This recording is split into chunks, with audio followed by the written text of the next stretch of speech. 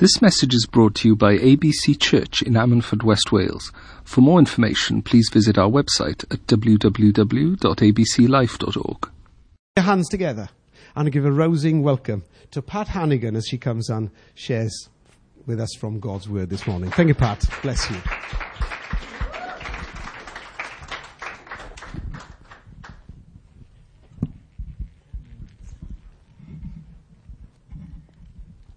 It's true.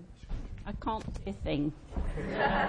But I want you to do something for me, please, before I start. I want you all to look to your left. Now to your right. Now to your left. Now to your right.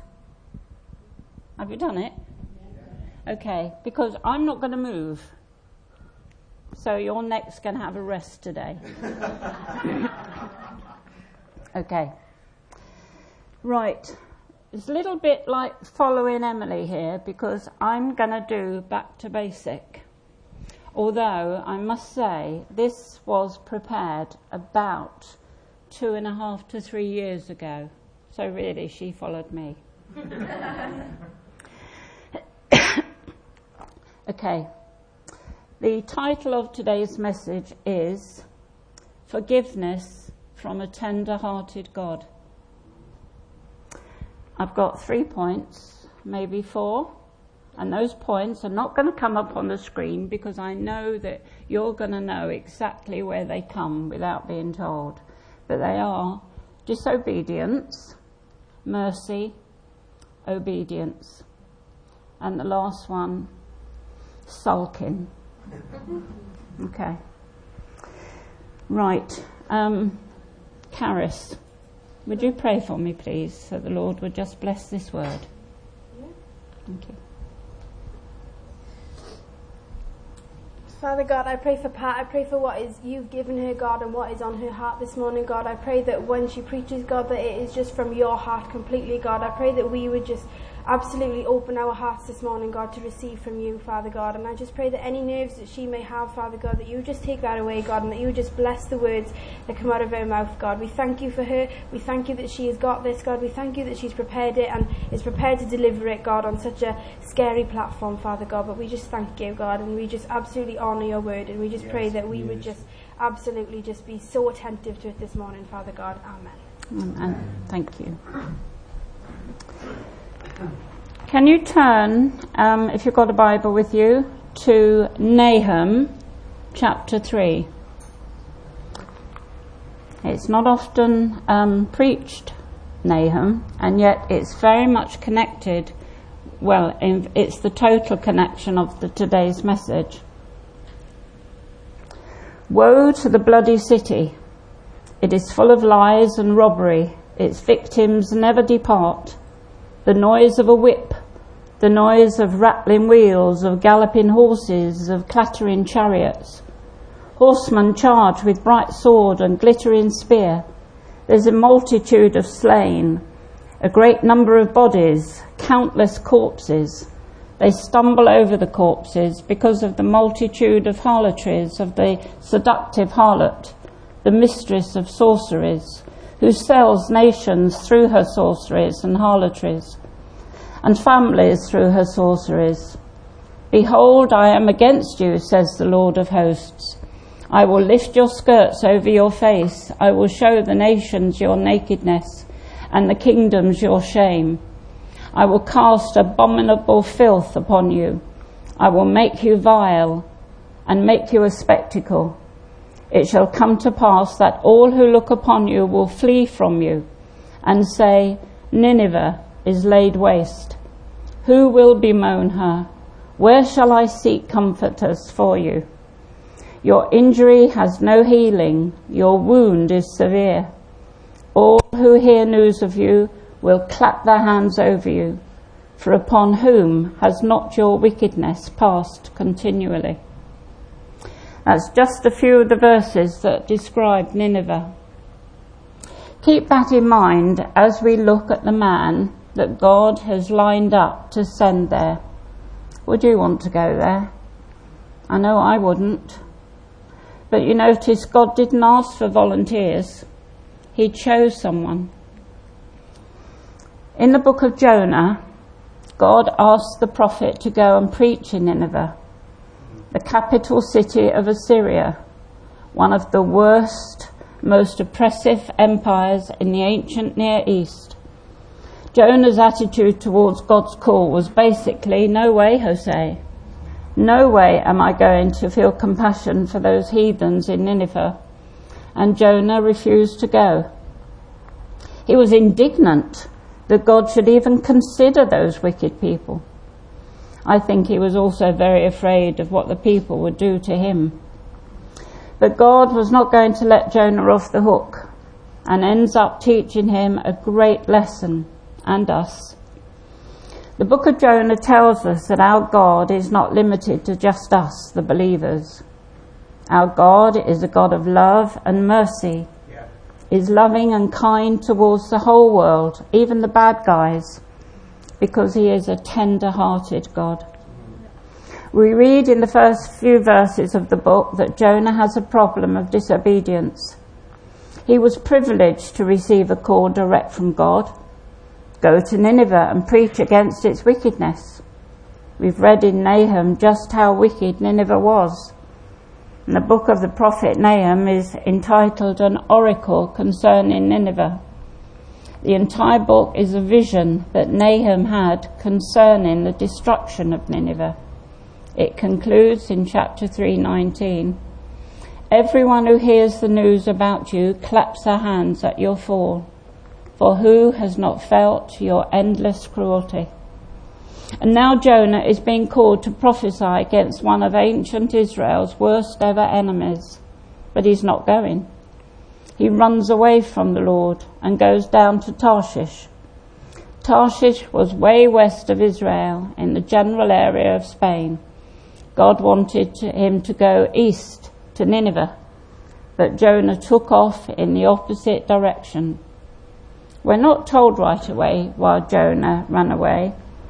It wasn't just because he was afraid of the people, but something much worse. Later, Jonah says that the reason he ran away was, wait for it, he was afraid that God would not destroy Nineveh, that even this terrible oppressor might repent and find mercy with God. Something Jonah couldn't accept. So Jonah responded by opting out. He simply refused God's call and ran away from the Lord. When God calls you for a specific task, he means you, not you or you, but you. Have you ever tried running away from God? Where would you go? Psalm 139, verses 7 to 8. Where can I flee from your spirit? Where can I flee from your presence? If I go up to the heavens, you are there. If I make my bed in the depths, you are there. Jonah obviously didn't know this, but he was soon to experience that truth. Some years ago, travelling back from England, we stopped at our normal motorway stop for refreshments. And as usual, after our food and drink, we went into the shop. It was in the queue, and a coachload of young 18, 20-year-old Jewish young people came in, and some of them came into the shop. Two of the girls, young women, were behind us in the queue, and they were talking about they couldn't find films for their camera. John overheard them and said, "Oh, they're there. They're the films." Very politely they were, and they said, "Oh, thank you very much." At that moment, God spoke to me and said, "Tell them I love them." Pardon? Tell them I love them. But Lord, I'm in the queue, I'm in the shop. We're just coming up to the till. It's our turn to get served now. And the two people in front of us got served, and I was there, and the next thing we were paying, and we went out.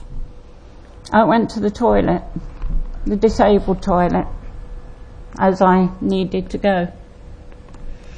I was in there, and if I'd have been on my knees, I would have been on my knees, because I said, Lord, I've blown it. I'm so sorry. I'm disobedient. Where can I run to? You're here. And I said, give me another chance. Be careful what you pray for. I opened the door, and guess who was outside the door? The very same two young women. They had no reason to be there. The disabled toilet was separate from the other toilets, but there they were. So after taking a big gulp, I said, did you find your films? Oh, yes, thank you very much. I said, can I tell you something? Yes. I said, Jesus loves you so much. Oh, we don't believe in all that stuff. And they walked away.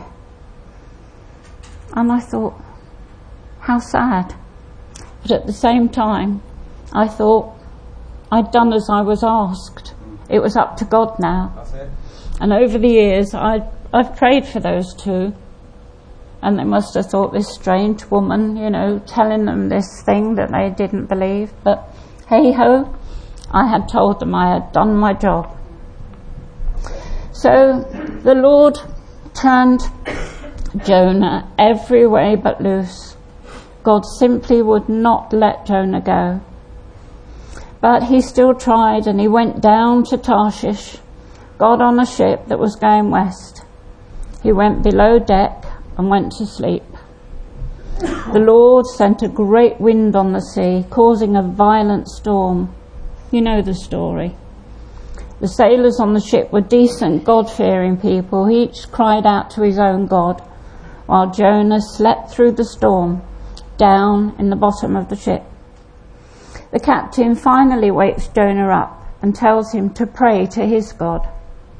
It soon became clear that Jonah's rebelliousness caused the storm, and he offers to be thrown overboard. The sailors, being moral people, didn't want to do that, but quickly realised that they had no choice. Jonah knew he was guilty and was ready to accept God's punishment. A coward at the start, Jonah was now ready to die to save others. But he didn't jump overboard. Perhaps he was hoping that the sea would become calm at his offer. Words are not enough. They must also be followed by action. So the sailors threw him overboard, and the sea immediately became calm. One night here, Wednesday night prayer meeting, God spoke to us. The most challenging part of what he said for me, and not for the first time either, was to get out of the boat. As I took this on board, excuse the pun, I realised if God wants you and you alone, and you don't get out of the boat, he will use someone or something to push you out. Jonah was hesitant, so the sailors threw him overboard, and he went down, down to the bottom of the sea. Excuse me while I wet my whistle.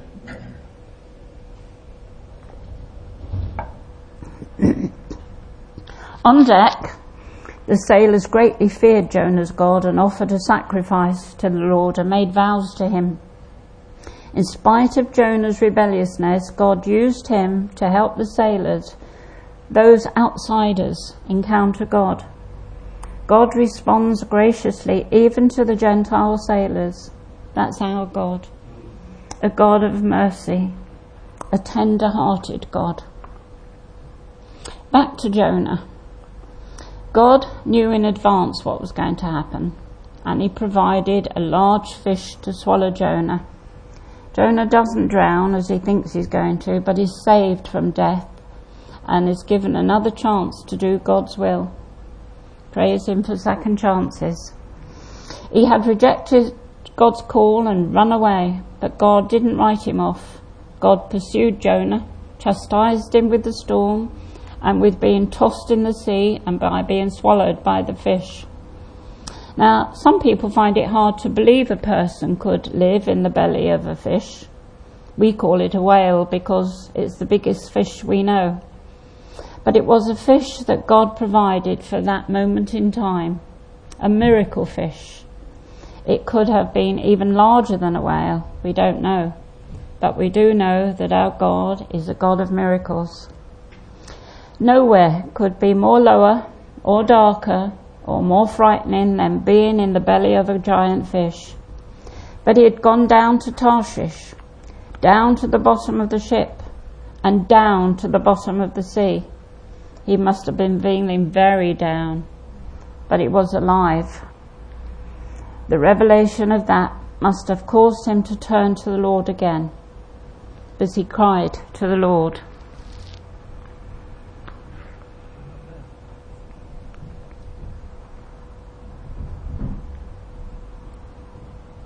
He said, "In my distress I called the Lord, and he answered me.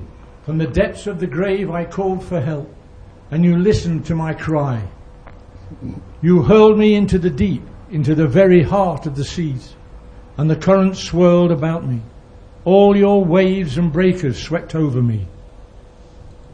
I said, I have been banished from your sight, yet I will look again towards your holy temple. The engulfing waters threatened me. The deep surrounded me. Seaweed was wrapped around my head. To the roots of the mountains I sank down. To the earth beneath barred me in forever. But you brought my life up from the pit, O Lord my God. When my life was ebbing away, I remembered you, Lord, and my prayer rose to you, your holy temple. Those who cling to worthless idols forfeit the great grace that could be theirs. But I, with a song of thanksgiving, will sacrifice to you what I have vowed. I will make good. Salvation comes from the Lord. Jonah was in the fish for 3 days and nights. It must have been on the third day that Jonah prayed that prayer, because it seemed immediately that the Lord commanded the fish to spit him up on the shore. That itself was a miracle, to have a fish the size of a whale or bigger so near the beach. After all his running and the near-death experience, Jonah turns again to the Lord. He recognises God's mercy for him and as an individual, and he trusts him. So God gives him another chance. The word of the Lord came to him a second time. Go to the great city of Nineveh and proclaim to the people the message I give you. This time Jonah obeys. He goes to Nineveh and preaches what God told him. 40 more days and Nineveh will be destroyed. Jonah's unwillingness to go to Nineveh was based on his fear that the Ninevites might actually repent. And if they did, the Lord, who Jonah knows as gracious and compassionate, slow to anger and abounding in love, a God who relents from sending calamity, might actually respond to the Ninevites' repentance by withholding destruction. Jonah hated the Ninevites too much to want that to happen. Jonah knew God's mercy, but where was his? Just as Jonah feared, the Ninevites did repent. They believed God and declared a fast. All of them, from the greatest to the least, put on sackcloth. Somehow God's message broke through to them, moving them to repentance, even as Jonah, God's messenger, desired their destruction. The godless Ninevites, the focus of evil in the world, indeed the evil empire of the time, was not beyond the pale. They were not outside the merciful care of God. Also, as Jonah had feared, where God saw what the Ninevites did and how they turned from their evil ways, he had compassion and did not bring upon them the destruction he had threatened. The purpose of the threat of destruction was that the Ninevites might repent. It was never inevitable that they would be destroyed. The door was always open a crack. Should they repent, and that same door is open today for us, our unsaved family and friends. The Ninevites did repent, and God showed them mercy. Amazingly enough, Jonah's response was to get ticked off. He was greatly displeased and became angry.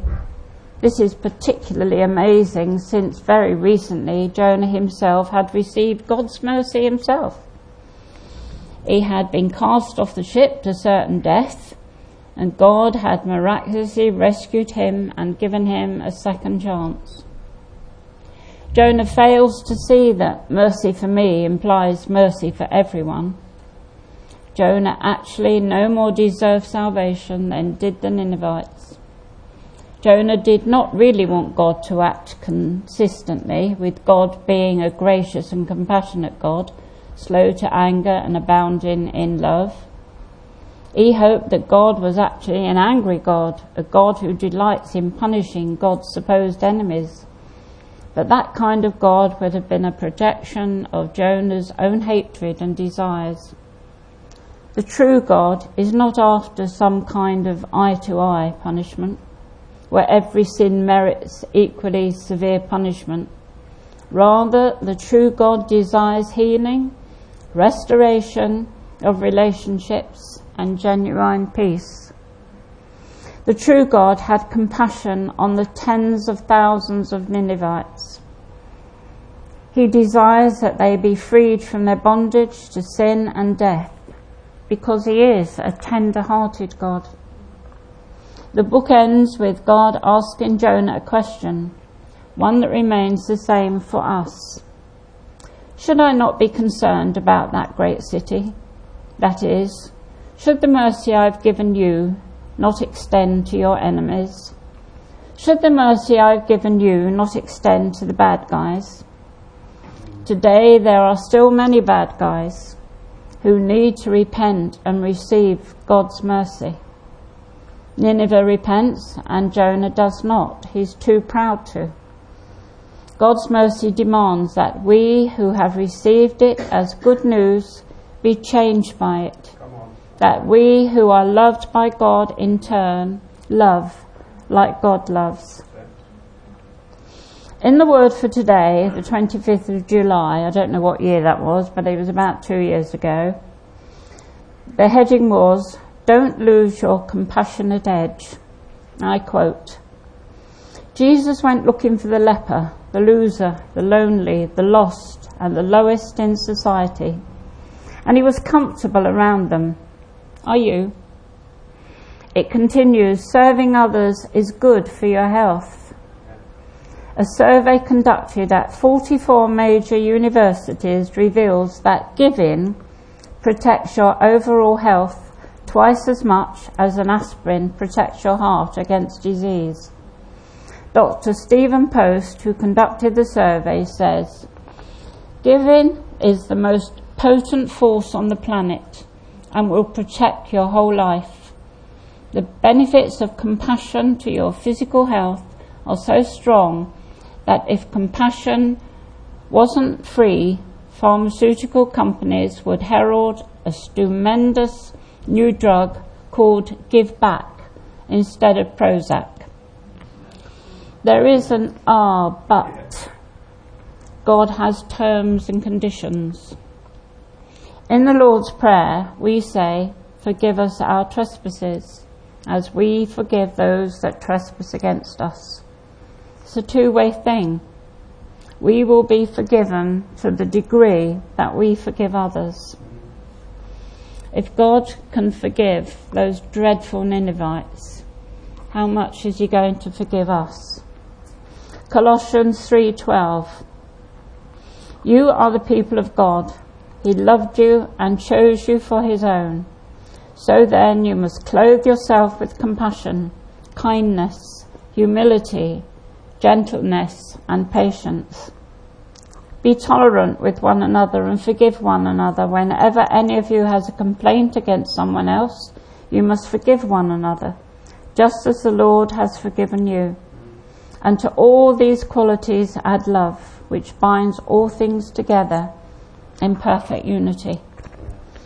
For those who find it hard to forgive, spiritual amnesia takes over and becomes the forgettable sin. But for our tender-hearted God, it is unforgettable. Jesus is very clear in Luke 17:3. If your brother sins, rebuke him, and if he repents, forgive him.